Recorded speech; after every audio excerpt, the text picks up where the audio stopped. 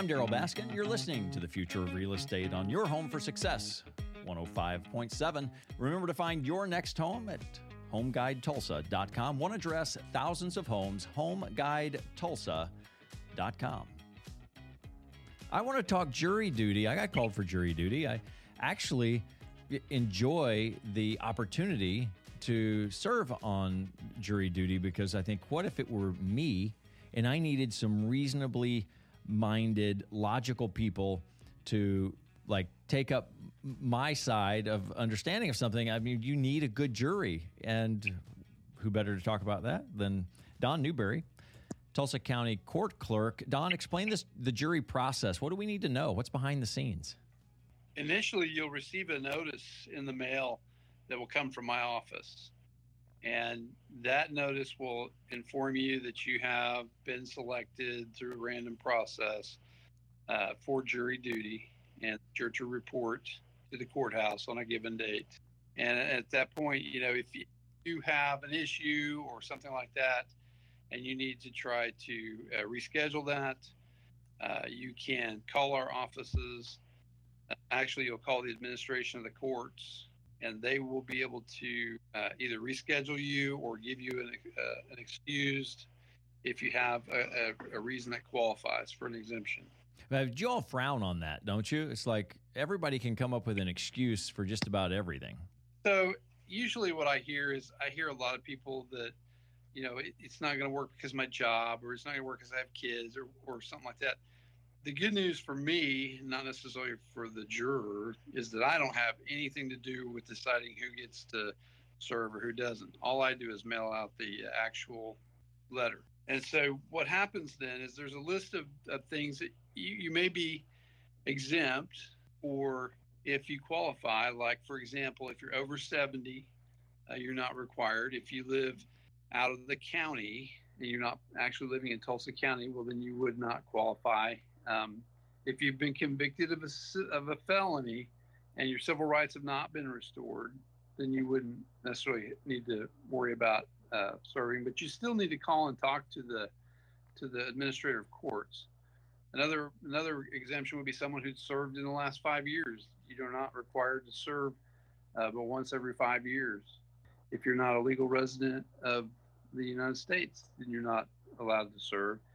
If you're in law enforcement, we just had an exemption for all law enforcement go through last year through the legislature. So if you're in law enforcement, you are no longer compelled to serve. If you have criminal charges pending, that would be something else. Those are exemptions that are in the statutes. Any further exemptions that might be, like the presiding judge might release you from the duty, would be, of course, at his discretion, and you'd have to talk with his office. So the process of selecting jurors, this just goes out. Is this like registered voters, or how do you get the list? So it's based on your driver's license or your state ID. It used to be based on voter registration, but they changed that a long time ago, and now it's based on the driver's license. What's the supply of jurors? How many times is there a situation where there aren't enough jurors, or does that ever happen? It does happen occasionally. In some of the special courts, they'll have called juries. They'll have pulled all the pool for all the like civil and criminal and different courts like that, and then they'll have another court that will come up, like a mental health court or something like this, that may pop up, and they don't have the jurors because they've let them all go, and then they have to go out and find jurors. And so sometimes at that point, they'll just start going out to the different departments here at the county. Anybody that qualifies, they may pull them back in for a jury. So I don't know how recent of a change this is, if it's even a change, but I don't recall last time I served what just happened. And that was I reported, and there were no cases for that day. They called the jurors that they needed. They'd settled on those. But then for the rest of the week, by 5 o'clock the day before, I can get a call, and I might be called in for the next day. But otherwise, I'm free. I don't have to show up anymore. So is that a new process? It certainly was much more convenient. I can make this last minute change if I need to show up, but otherwise I'm not taken out for a week just to sit there for nothing. So that actually happened because of the pandemic. Prior to the pandemic, if you were called, you came down here and you sat down here until you were released, and it might be coming back every day of the week, until you were either chosen or released.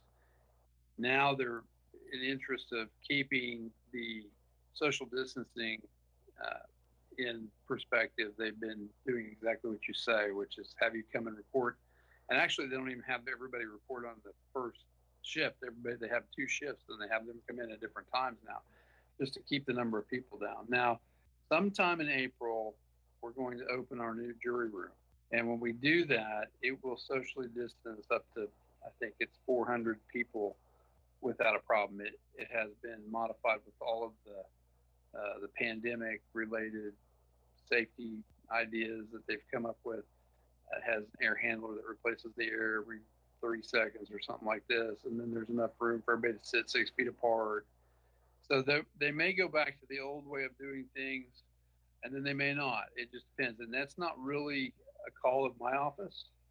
My office, like I said, our main thing is that we send out the notices, and then we're here to help facilitate, with the people. We basically are there to help people get around, things like that, and with any questions they might have. But as far as like the actual operation of what the jury does in the day-to-day when they're here is all controlled through the judiciary, which would be through the administrative courts and the bailiffs and such. And so we just basically offer a place for them to stay and send them the letter.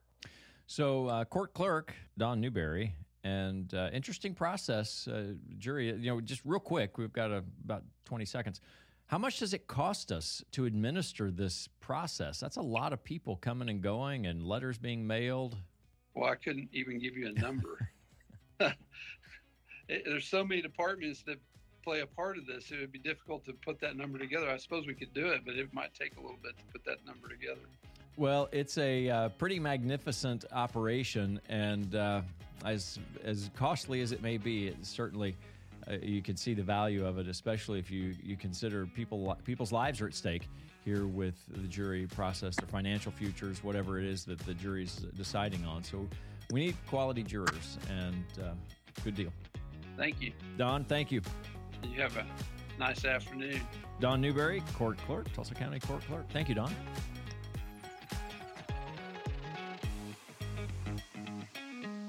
You're listening to the Market Experts Show with eXp Realty. I'm Darryl Baskin.